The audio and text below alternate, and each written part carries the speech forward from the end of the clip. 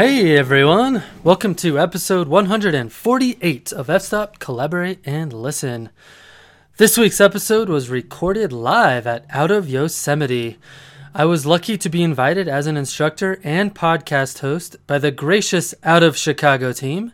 They put together a fantastic lineup of instructors, activities, presentations, and excursions. Students and instructors were given the opportunity to interact and learn from each other in the birthplace of modern landscape photography, the Yosemite Valley. It was awesome, man. Ansel Adams' son and daughter-in-law were there, as well as two of Ansel's former assistants, Alan Ross and John Sexton.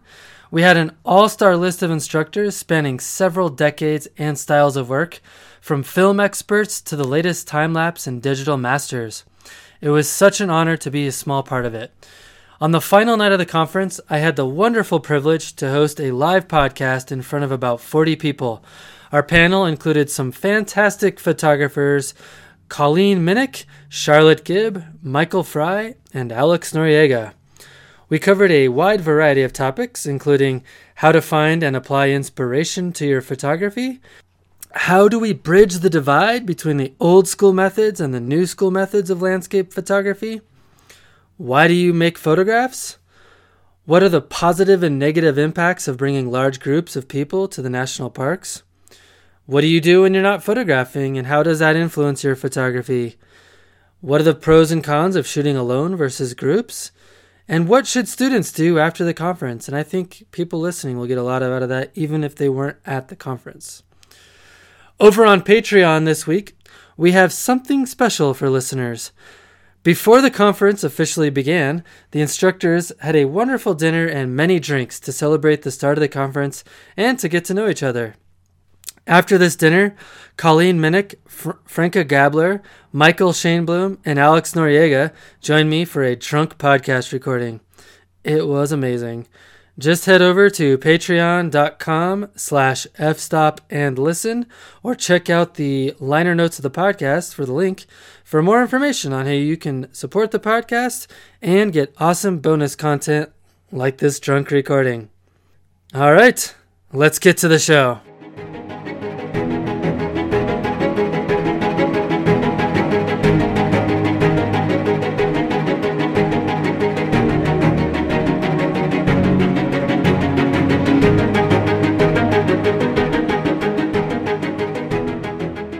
All right. Welcome to the live podcast. And by live, I mean recorded in front of a live studio audience. Well, we are here at Out of Yosemite with Out of Chicago, and we're at the conclusion of an amazing photography conference here, put on by the amazing Out of Chicago team. And I'm here with some fantastic instructors and friends. We have Colleen Minnick, Charlotte Gibb, Michael Fry, and Alex Noriega. Let's welcome them to the stage.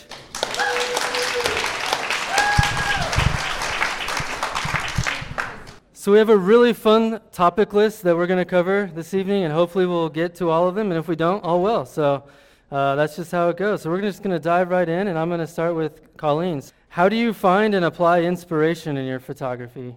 All right, so I find inspiration anywhere and everywhere. And so I obviously enjoy looking at other people's photographs and trying to reverse engineer how people are doing their photographs to get ideas. I'm going to talk tomorrow about stealing like an artist, not stealing from an artist. So I don't want to copy people, but I definitely want to get inspiration from people's photographs.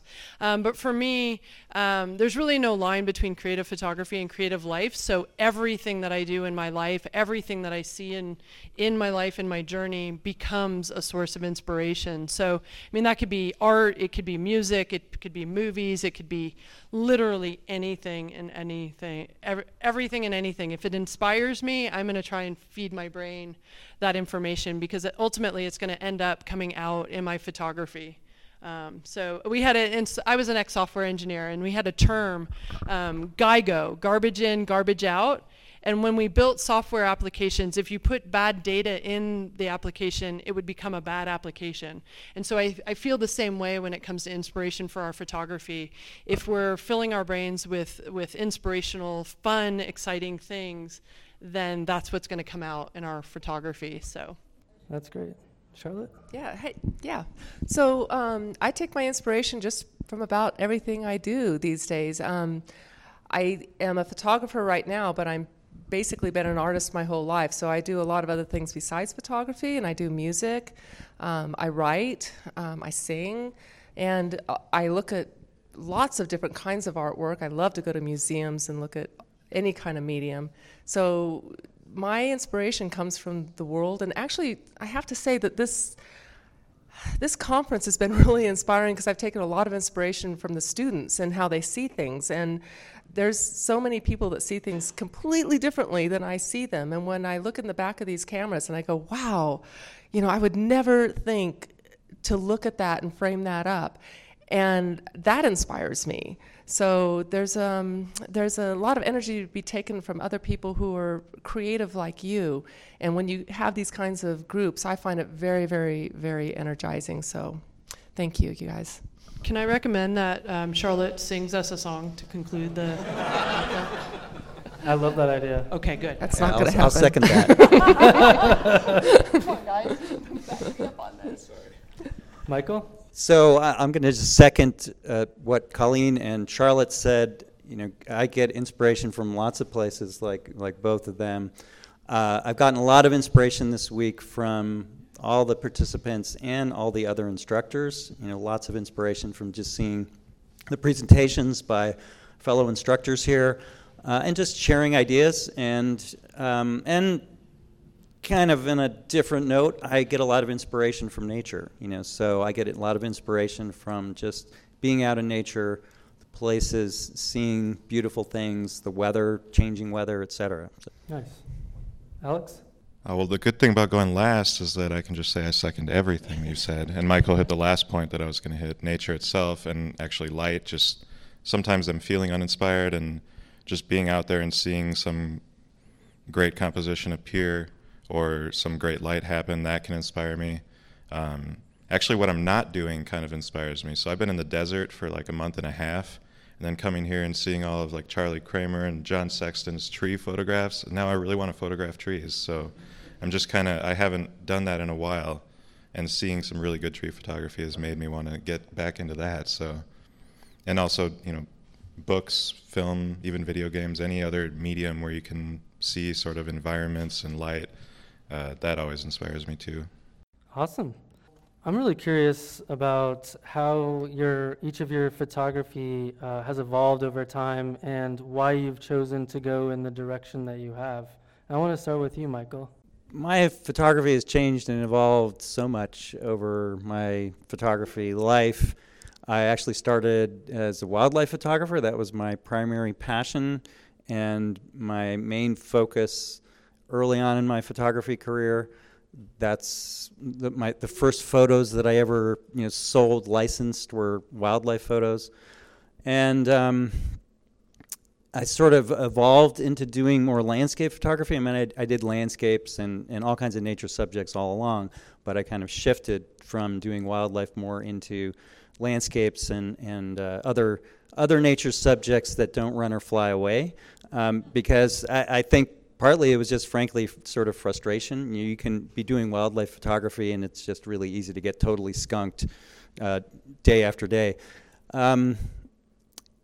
But always with nature as the primary focus.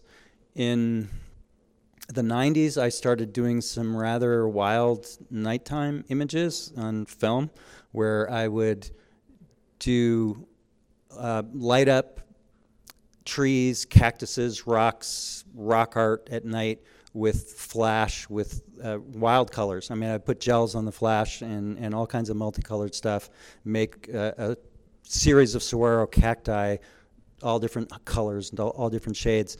And that was like a totally different direction for me, just trying to...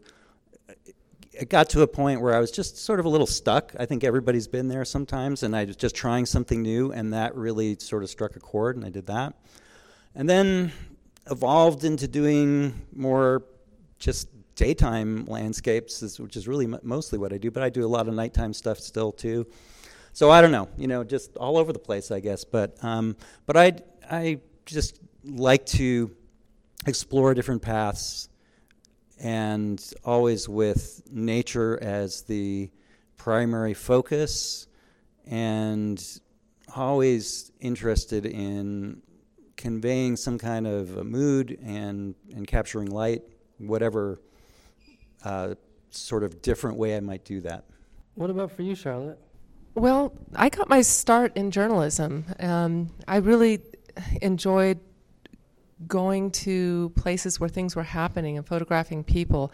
And I continued to do that, gosh, even into the 80s and 90s. I loved going to protests and events and photographing social movement. The reason I didn't think I was going to make it as a journalist is because I'm kind of an introvert, and I don't like sticking a camera in people's faces. But going to marches and things where things are happening, it's almost like you're given permission to photograph people, and you ask them, may I take your photograph? And they're happy to have their photograph taken.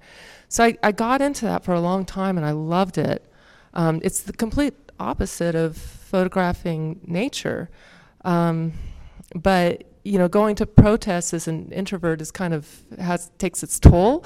So I kind of moved away from that a little bit because it was a little stressful, and nature is the antidote to that kind of stress. So nature completely is the opposite, where you slow down. I mean, I was sitting on a log today with one student. We were completely enjoying just like tripping out on this thing that he had spotted, this log with this wonderful crack and these knots above it. And we were talking about how just the process of creating is the joy in it. It doesn't matter what you end up with. Just sitting there and creating a photograph and noticing these things in nature is the antidote to the stresses in life. So that's the big reason why I do it. It's not for, the sharing of what I do is just wonderful. I love teaching, and I love sharing whatever I know to help other people along the journey. But the journey is the purpose. The journey is why we do this. So I don't know. My photography journey hasn't ended. I don't know where it's going to take me. That's just where it's been so far. Oh, and I forgot to mention, there was a big part in the middle there where I was taking pictures of my kids. Lots of pictures of my kids, until they wouldn't hold still for me anymore and put up with it. What about for you, Colleen? Yeah, so I initially took up photography as an outlet to my corporate job. As I mentioned, I was a software engineer. I worked for Intel Corporation, and I was working 60, 70 hours easy a week, and it was insane. And so I hadn't really had a lot of experience in the outdoors. I hadn't slept in a tent until 1997, and I picked up a camera in 2001. So it wasn't super outdoorsy, but the camera, like photography, brought me to the outdoors, and I found so much peace, kind of like what Charlotte was saying, just so much from nature. It really calmed me down, and I got so excited about photography that I ended up starting to sell my work in 2003. I started getting published in 2006, and I had enough income from photography and enough joy from it that I left my job in 2007. It'll be 13 years this February, the end of February. And I was focused. I had built essentially a viable photography business just through outdoor photography, but I had asked a few mentors who had been in the industry for some time what I could do to be more successful. And the feedback that I got was really kind of interesting. It was, one, I'd never be successful as a landscape photographer because the industry had changed so much. And the second was that I would never be successful as a landscape photographer because I was female and I would need to travel alone by myself. Ironically, that's exactly what I love to do. But I listened to their advice. And so what I did when I came out of Intel in 2007 is I photographed literally everything but the landscape. Oh, I didn't shoot weddings or funerals, which I didn't know was a thing, but I guess it's a thing. So I photographed everything. I photographed, if somebody asked me to make a photograph for them, I said yes. It was portrait photography, it was landscape architecture, it was architecture, I shot jewelry, I shot soccer, I shot golf, I don't even know anything about golf. And so at times there was obviously fun in it, and obviously a lot of learning, as you pick up different domains in photography. But a lot of the times I was just like, wow, gosh, is this it's really commercial. Is this really why I left my job? Serendipitously, I got invited to speak at a conference at the Outdoor Writers Association of America, and when I walked into the conference, I saw 500 people being successful in outdoor communication, outdoor photographers, outdoor videographers, writers, just journalism. And I was like, oh my gosh, if they can do it, like, why can't I? And so I dropped all my commercial clients in 2010, and I've been focused on outdoor photography since. And as you know, outdoor photography is kind of a broad domain. And over the years, my passion has sort of changed and evolved, and now I'm more focused in water, rivers, lakes, and associated water issues that we're having. I'm from Phoenix, Arizona. We don't have a lot of water, so I'm just getting more and more involved in. Not only expanding my interest in water, but trying to connect people with it. The whole reason why I'm a photographer is I want to help people get outside. I know what it's like to feel stuck in a cube, and I just don't want anybody to feel like that. I want everybody to be outside and enjoy it and appreciate it and love it and help protect it and whatnot. So like Charlotte, like my journey, I feel, is like just beginning. Like I don't even know where it's going, and it's like everything is so exciting, and I'm just really excited to see where we end up. So, well, what about for you, Alex? Well, my journey is kind of similar to Colleen's, but on a smaller time scale, 10 years. I've only been shooting 10 years, and like Colleen, I was brought to nature by photography.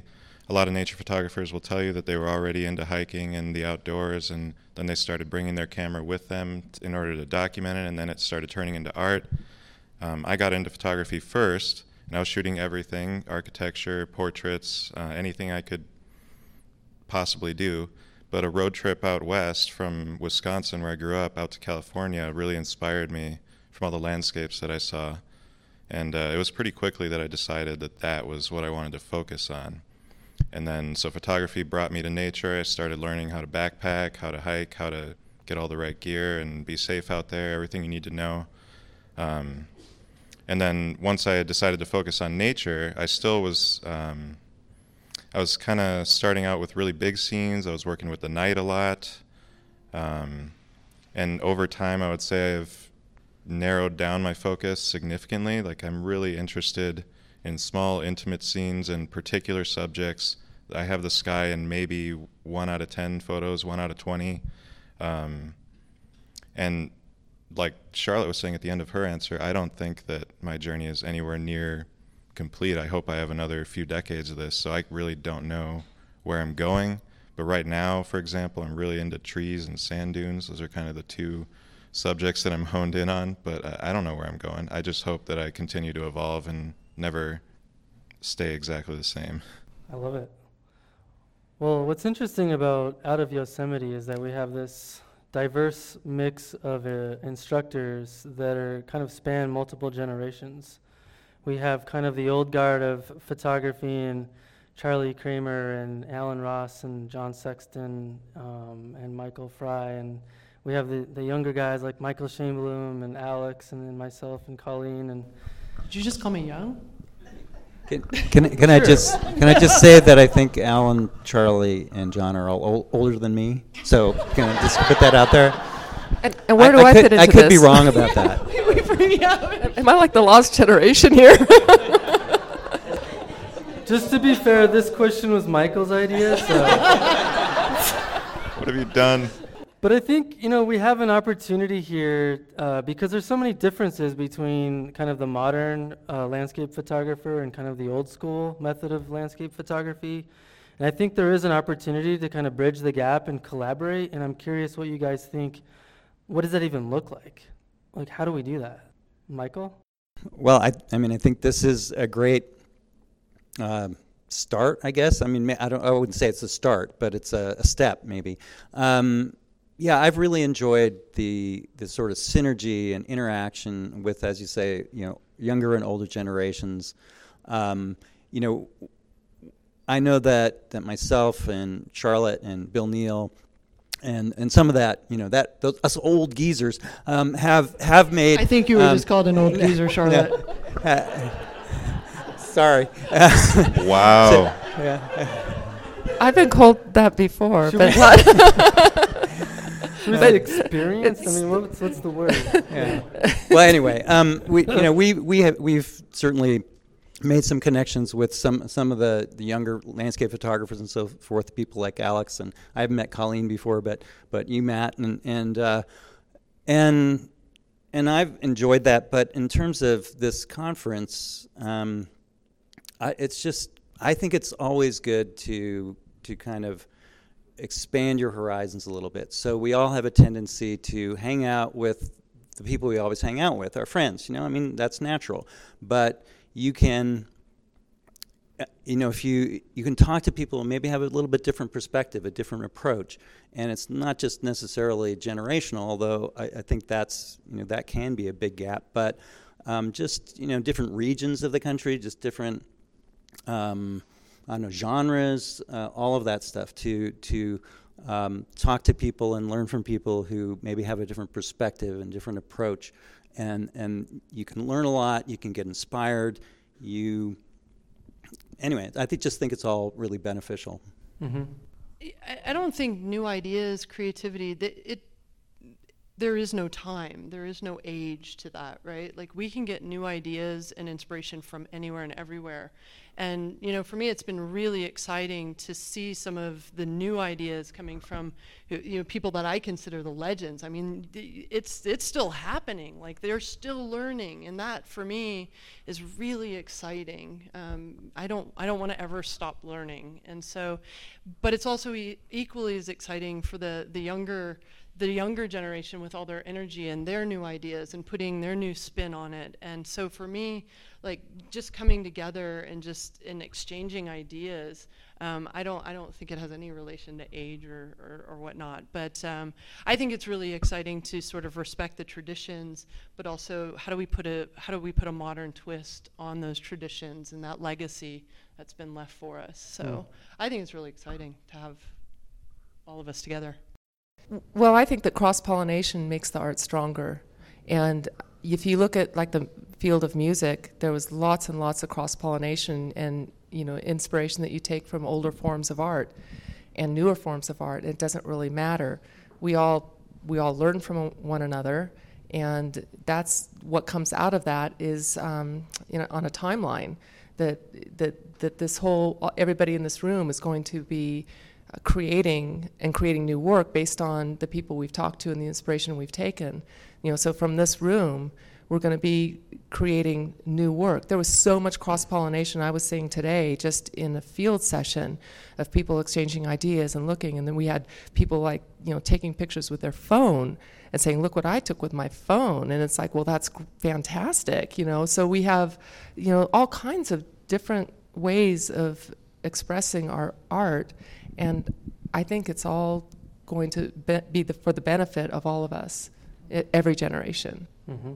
I think it's kind of morphing now into maybe not your original question, but as far as mixing inspirations, I think that's really effective for creating new art. And I'd certainly look to the masters that have been doing this for 30, 40, 50 years for inspiration in my work. I mean, I'm doing a lot of things that they probably wouldn't want to do in Photoshop, like some newer techniques and maybe pushing it farther than they would, but I'm really highly respectful of the slow approach, which was by necessity with film, but what it resulted in was a really high focus on composition, which is probably the most important element of any photograph. And mixing that with modern techniques, like these kind of intimate, slowly created scenes with what you can do now in Photoshop and all the digital tools we have available, I think is really interesting. And just mixing inspiration from all over, I get it from anyone, old to young. I think that's really cool. Thank you. What do you guys think are some of the positive and negative impacts of bringing large groups of people to the national parks and other areas? Don't all go at once. Go for it, Michael. Well, I think it's always a dilemma, right? So I love when people get to experience a place like this, a place like Yosemite. And, I wish everybody could have a chance to see Horsetail Fall, for example, which is, just a spectacular natural event. And, as photographers, sometimes photographers like poo-poo something like that because, everybody's photographed it and whatever. But some of these things that are like iconic like that are just amazing things to see in person, even if you don't even photograph them. So, I'd love for everybody who wants to be able to have that experience of seeing Horsetail Fall. But first of all, it's a natural event that sometimes happens and sometimes doesn't. But the park just can't handle the impact of so many people trying to come and see it. So it's always a dilemma in so many ways with parks and other areas that are sensitive. I love the idea of bringing people to a national park and people having experiences in amazing places like that. And I think that helps to grow people's appreciation of nature, which is, I think a wonderful thing.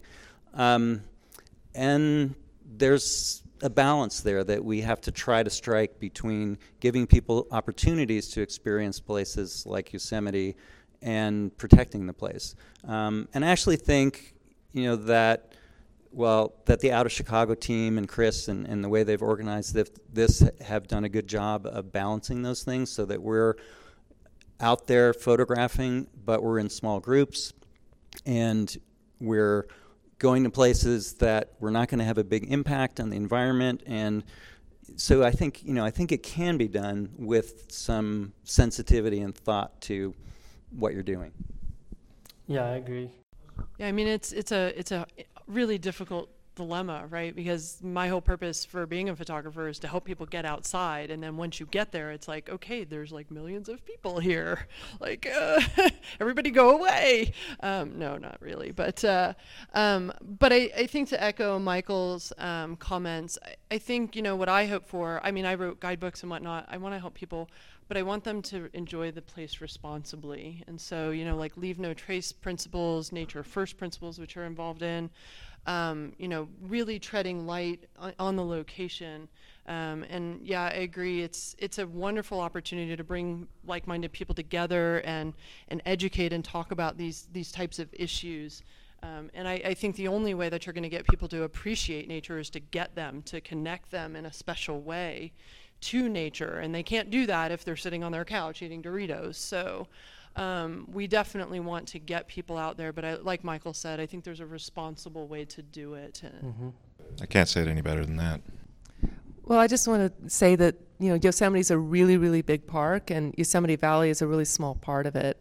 And, the wonderful thing about coming here is if you just get off the beaten path, even just a little bit, there's so much more to see. So I think that a lot of, I don't think this, I know this, that about 80, I think in 2018, about 80 or so % of the people who came to Yosemite Valley basically just came to car tour, and not really to get out and see the park, which there's so much more here. In the summer you can get up into the high country and it's beautiful, but of course here in the valley it's the biggest attraction. But even in the valley, if you just get a little bit off, there's so many trails that you can get off and have the place to yourself. So while I understand the attraction to the most iconic places to visit, I think that we forget to get people out into these little bit more remote places that are just really breathtaking and beautiful and can be appreciated. Mm-hmm. Anything else, Alex?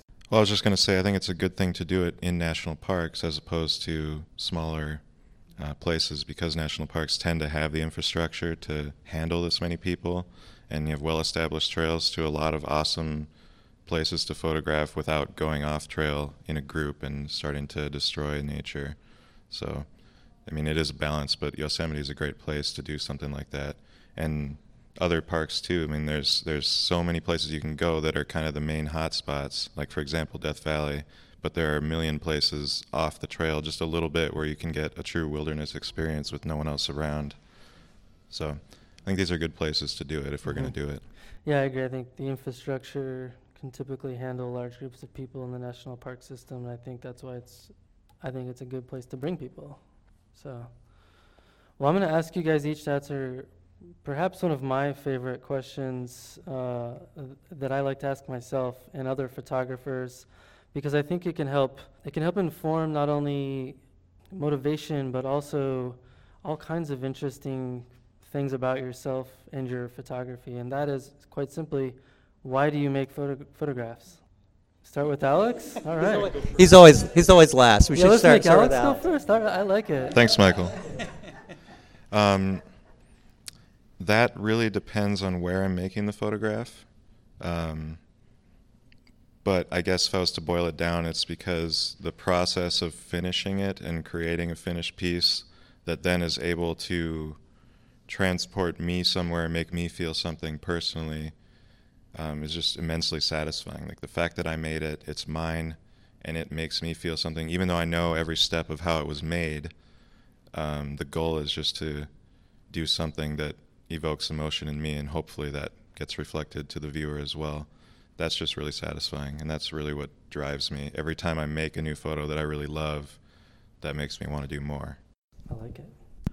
Well, there's so many reasons. I've always thought that photography is a wonderful activity because it forces you, well, all right, force is a strong word, encourages you to get out of your head and look at the world around you. How many of us spend much of our days just, kind of in our heads, walking around, doing what we normally do, not really seeing what's in front of us or out there? And photography makes you do that, which I think is a great thing.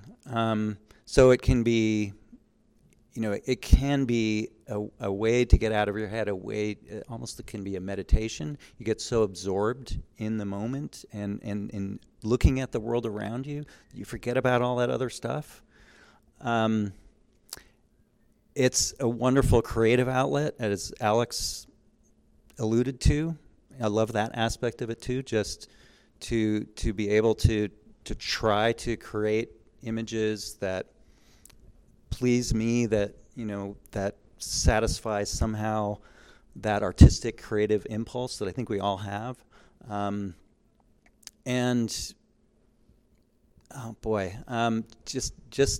that main thing, I think, for me is just getting out in nature and having that experience of being in the place and focused on the place.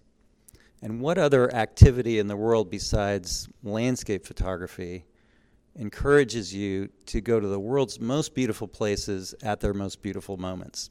None, and just that, just that I get to go out and see these amazing things because, I hate getting up early in the morning, but I'm motivated to because I'm a photographer and I want to capture those moments and I don't want to miss something amazing. And because I do that, I get to have these amazing experiences. Mm-hmm. Well, I guess I create photographs because I must. I'm just completely compelled to do it. There's no other reason. I've been doing it since I was a teenager, and I get this little thrill of excitement when I look at the back of the camera, or you get your film back and it's like, woohoo! An idea that formed in my head was successful, and you get that little endorphin fix, where you got that, it worked. And it's the act of creating, and I do it because I must. I would do it if nobody looked at my photographs, if it was just for myself, and all I had to do was just get that thrill of seeing what I saw, managed to convey what I felt. I would still do it. There's no question. The fact that right now I'm doing it in places that I love and combining it with being outdoors makes it even more satisfying. And then being able to teach other people and see the thrill in other people, like when you see the light bulb go off and they go, oh my gosh, I got it. Or when they see something different than you've ever seen, and that little thrill. I mean, that's why I do it. It's very, very satisfying. Just the act of doing it is satisfying. I should also add, I really like printing my work. And I would do that if nobody looked at my prints, because I really love printing my work. So. Yeah, so like everybody here, I have a multitude of reasons why I make photographs. It probably stems, if I want to get super over analytical about this, I've actually had a lot of trouble growing up communicating verbally. It actually has caused me to become an introvert.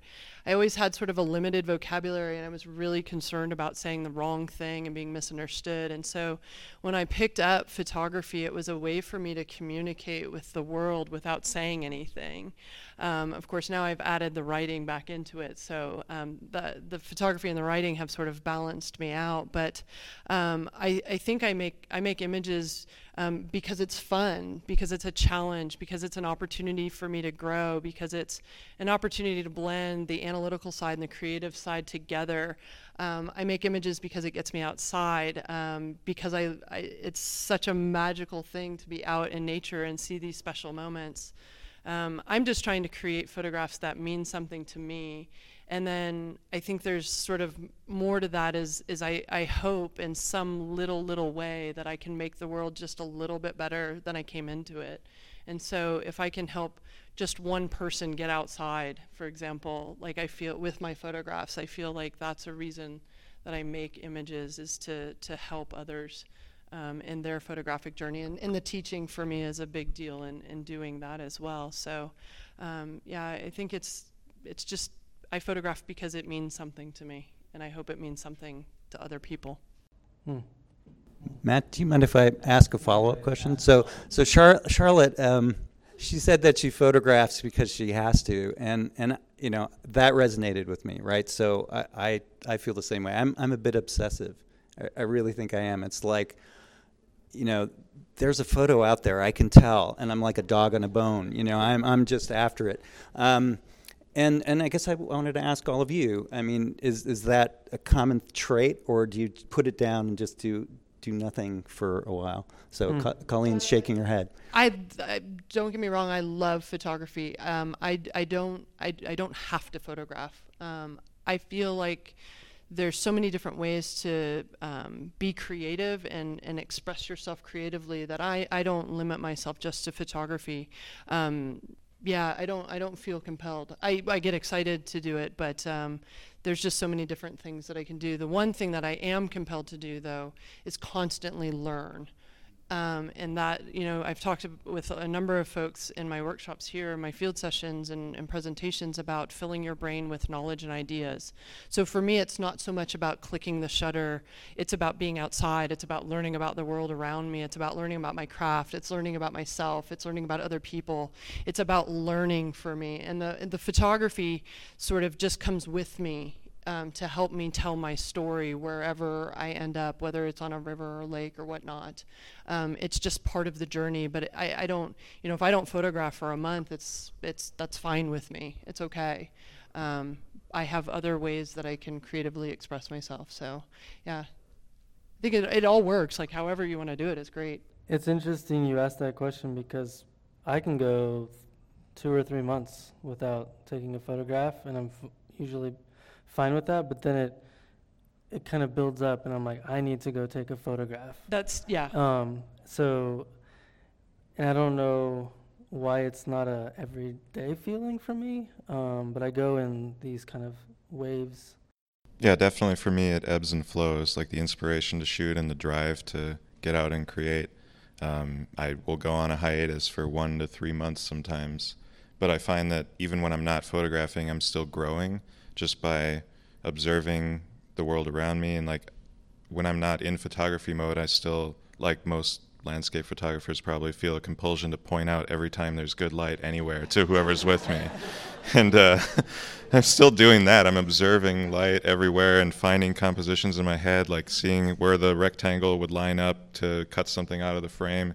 But I think every time I come back to it, I find that I've kind of advanced my thinking in some way or another. And even though I haven't been photographing, I feel differently about some of the things that I was shooting before. And I feel like I've made it farther, which I think goes to show that it's not just the act of clicking the shutter, but there's something inside you that is driving your particular style and your preferences, and it's not just about photography. So I'm definitely in that vein. Like my visualization process is on 24 hours a day, 7 days. Like, yeah, I can't turn that off. Yeah, me neither. Okay. No, me either. That's all. So, Charlotte, how? Well, it's, I always joke that you have to be a little compulsive obsessive to be a photographer. And, I joke about it because I don't really consider myself that way. But then if I really am honest with myself, maybe I am a little bit that way. And I definitely get antsy. Just ask my husband. I get definitely antsy if I'm not outside with a camera, about every week or so. I have to be doing something. And, and like I said, I'm a creative person. Right now I'm doing landscape photography, but, when I was a musician, I was just as, driven then, to create. Because I think that at the heart, I'm a creator. That's what I do. I'm a creator. And right now I'm creating photography, and right now I'm creating, landscape work. And I don't know if I'll always be doing this. I might be doing something else, but that's what I'm doing right now. So the creation process is enormously part of me. If I'm not creating, I'm not happy. And so when I get antsy, I start cooking. and Gary gets fatter. So I have lots of different outlets for this creation, but I'd like it to be photography because it's more locale. So, anyway, sorry. Well, I have to thank you, Michael, because that's actually a perfect segue to my next question. What do you do when you're not taking photographs or making photographs, and how does that influence your photography?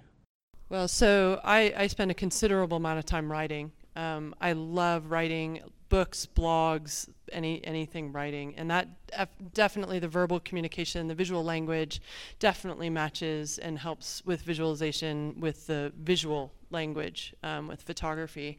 But beyond that, I actually love stand-up paddleboarding. So I spend a lot of time on rivers and lakes, stand-up paddleboarding, and that gets me to new locations that I'd never ever be able to get to otherwise, pretty remote locations. The other maybe completely random thing that I do is I take adult ballet classes. I just started Point. I started dancing on my toes last January, and that's a really interesting. Yeah, it's a really interesting challenge. It has influenced my photography tremendously because I feel these motions. I can see, adagios in the ocean, for example, and I can see adagio is a slow, deliberate movement of your arms and your legs, and so I see that when I look at water. It's just a really kind of weird thing, and I can hear classical music when I'm out in nature, and so besides just being a really great exercise program, besides running, because I hate running, it's a really great thing it feeds my photography, oddly enough. So anyway. Alex? Well, I play guitar, I like music, but I'm a complete amateur, and I find that when I'm really into photography, I actually don't play guitar anymore. I feel like I have a limited amount of creative energy, and I can't do both at the same time. So when I got into photography, I actually quit that for like 7 years and only recently got back into it. I read. I actually have some interests that help support photography that are just, I'll do them even if they're not related to photos. Like I'll pore over topo maps and satellite images. I'm just really interested in the earth and the geography and topography of it. So I just like download these maps and just start poring over like this really remote area. I'm like, this looks amazing. Like, how did this form? And then I start looking it up, and I don't know, I read, I hike, I socialize. I think photography is always there as some sort of driving factor, like it's setting our travel schedule. We live on the road full time, and it's always kind of there now in my mind, but I don't have to be doing it all the time. I have a lot of other hobbies, I guess. Charlotte or Michael? I think I'm a pretty uninteresting person outside of photography, frankly. So Well, I don't know. What else do I do? Claudia probably could answer this question better than me. So, aside from like the usual, just sort of passing the time, chilling out things like watching TV and reading, I do just get interested in things and kind of explore them. There was an interesting little parallel there with what Alex said, because I'm a bit. I really love weather and just learning about weather and so forth, and so I'll just kind of explore and go off on these things to learn more about that, or kind of any subject that interests me. I don't know what else. She's looking at me. Oh, spending time with my wife, of course. Yes, there we go. Ooh, close call. Yeah, close call. I told you I was obsessive, right? So my idea of a great vacation is going to a great spot to do photography. I love being behind the camera. Well, I hike, and like I mentioned, cook and and I like to write. I love to write, and I write about photography, and I write about lots of different things for myself and for other people to read. I think what's interesting about what you guys all said was this idea of kind of curiosity, being curious about other things that help inform your creative process. Like I like to listen to other non-photography podcasts, that are about psychology or marketing or business, and it just helps me think about the world differently. So, were you going to say something else, Colleen? Yeah, it should be. I've noted that you sing as well. I haven't forgotten that. And by you mean Charlotte. Yes. Charlotte sings, yes. Because I don't. No, Charlotte. She mentioned she sings. I'm not forgetting that. A few more glasses of wine. It'll happen. Well, only a couple more questions. What do you think the pros and cons of making photos alone versus in groups is? And I'm going to have Alex go. Well, I know that I make my best work alone all the time. It doesn't matter if my friends are there that I'm really comfortable with, or if it's with students or just people that happen to be in the area hiking. I just find that no distraction is best. And to that point, I don't think I make good photos if I'm really tired, hungry, like if I've pushed myself too hard on a hike. I think that really getting in that creative Zen zone is about eliminating all distraction. It is meditative, like Michael said. So to that point, I do much better by myself. And I think in groups, you can certainly look to the other people you're photographing with and get inspiration or ideas. But then as far as just really dialing in a composition and making something as good as it can be, I feel like I do it best by myself. I do it all kinds of ways. I mean, I think I certainly spend a lot of time out photographing with my wife Claudia. We're out together in lots of places, and she's not a distraction at all. She's That's good to know. That came out wrong. Yeah. What I mean by that. We've been doing this a long time. We've been doing this a long time, and even before she was really into photography, she was always very tolerant and patient with me. And she would just take a book and sit under a tree and read a book while I was doing my thing. And now she does a lot of photography on her own, so we can go someplace and just be happily out there. But like, I think if I'm maybe photographing with somebody that I don't know very well, I might be more conscious of, like, what are they doing and what are they thinking, and do they want to go somewhere else, or that kind of thing that's a little distracting. Whereas photographing with somebody that I'm kind of more used to being out with and photographing, it's less so. I'm not worried about them. And I can focus on what I'm doing. But I've made some photos that I really like with lots of people around. So it can happen either way. Charlotte? Well, I think I agree with everything Michael said, actually, because, some of my favorite photographs have actually been made when people were around, even in a group. But the experience of, contemplative photography somehow is more satisfying when I'm by myself. I feel like I'm more into it, that it's more purposeful, and that my compositions are maybe a little bit more meaningful. But that said, I've been with big groups and gotten great work out of it, and I have fun with big groups. Even though I'm a bit of an introvert, I guess I'm a social introvert, because I like being around people, and then I kind of want to dive into the cave and recharge. But when I do my work within a group, it can be very, very distracting. Usually it's very distracting. It's not to say that it's impossible to create in that situation, but so at the end of the day, I think I do my best work alone. Mm-hmm. Yeah, at the end of the day. Yeah, photography is a solo sport for me. I think, like it's already been mentioned, if I'm with other people, I generally feel like I have to take care of them. Like, are they fed? Are they safe? Are they, they're not falling off a cliff? Or, do they want to go photograph something else? Am I in their way? Like, I get really self-conscious, and so all of my creative energy is focused on the group.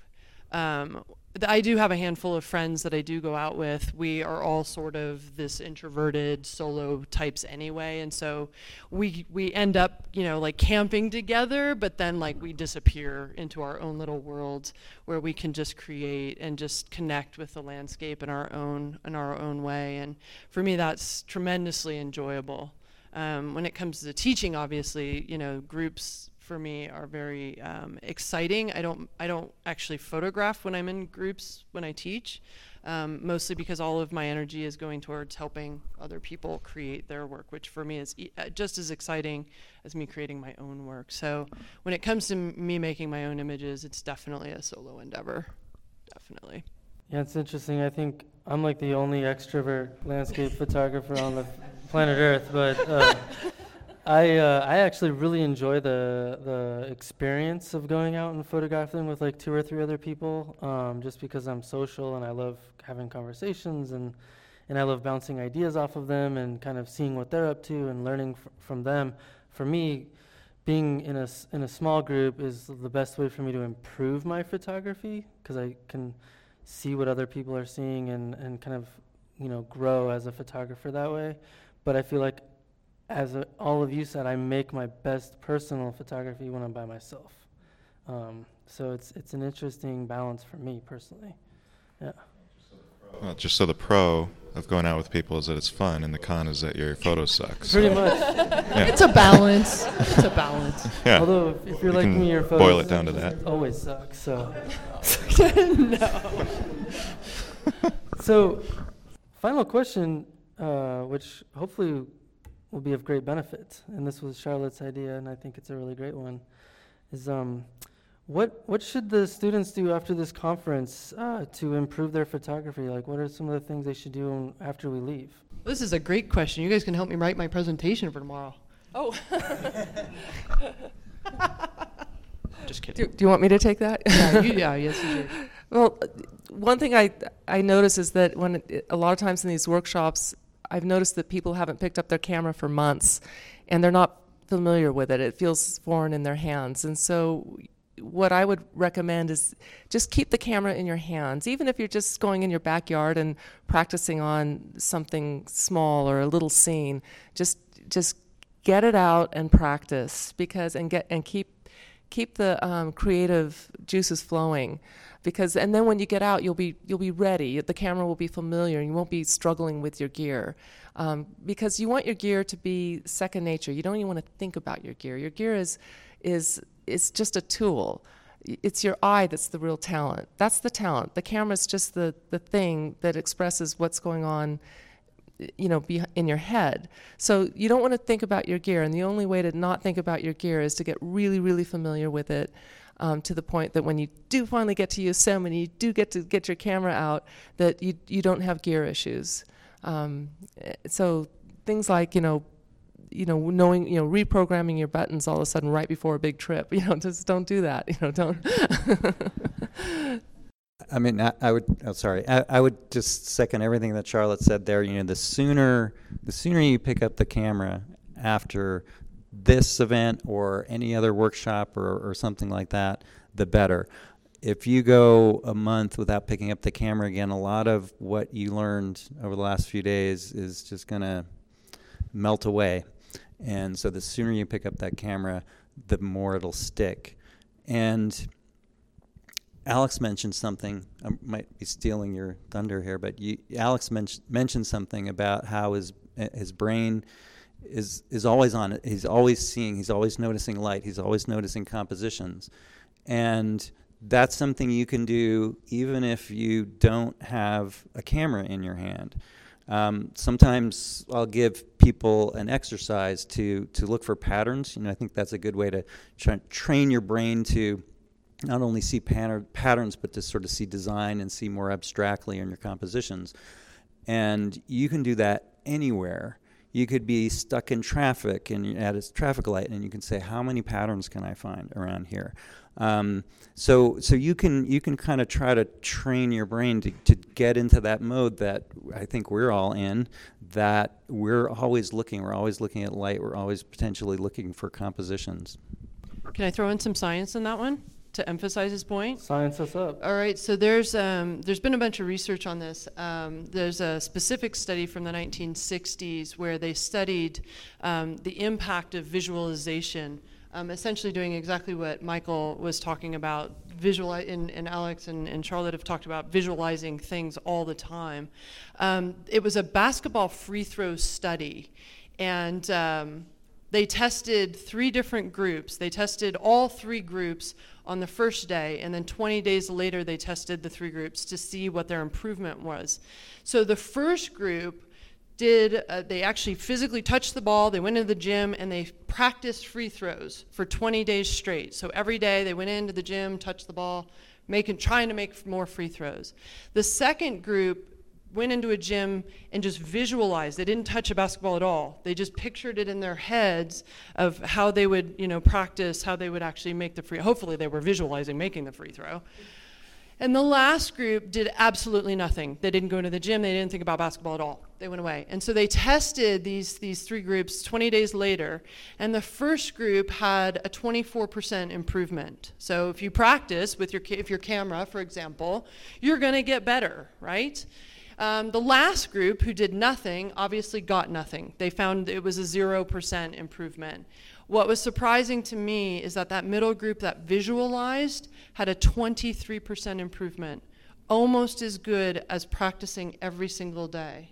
So that's the impact of visualization. And so, if you do, I love what Charlotte said about getting the camera in your hands and getting out there.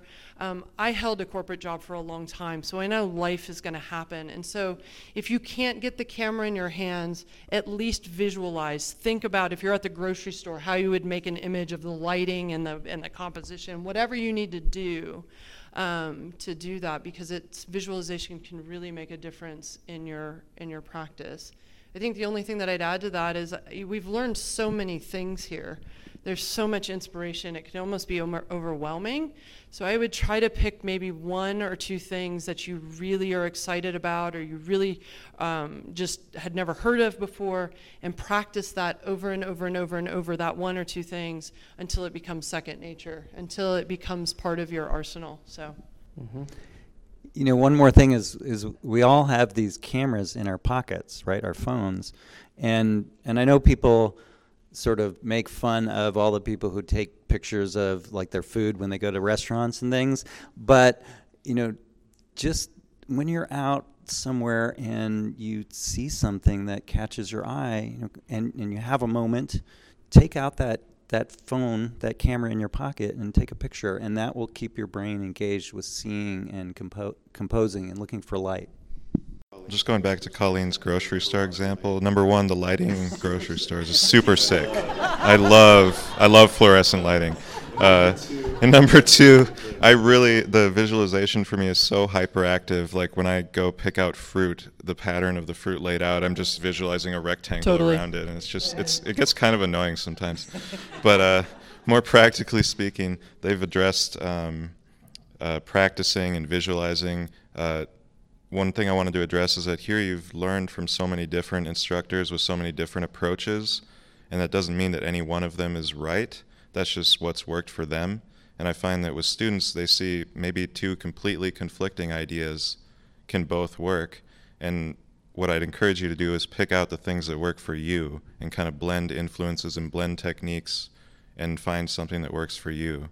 Because the way that one person does it is not necessarily the right way. That's just their way. And so you can learn from everyone and take bits and pieces and make your own way. And keep doing that. Like keep learning. Keep going out to these Yeah, you're never done learning. Just learn from everyone and anyone. Whether it's photography instructors or whatnot. Yeah, just keep learning. And the one thing I would add is, find other photographers that inspire you and read their blog. Subscribe to their newsletter. Look at their images. Subscribe to the podcast. Honestly, I think it's I will be the first person to admit that since I started my podcast in April of 2017, that there's been a dramatic shift in my photography and the quality of my photography just by talking to other photographers every single week and picking their brains about how they do their craft and how they think about photography. It's helped me, so you can also do that as well. So yeah. Well, thank you guys so much. This has been a lot of fun. We hope to see you all at Out of Moab and Out of Acadia and the Botanical Gardens in Chicago. And thank you for hanging out with us tonight. I really appreciate it. Thank you for this. Yeah, thank you.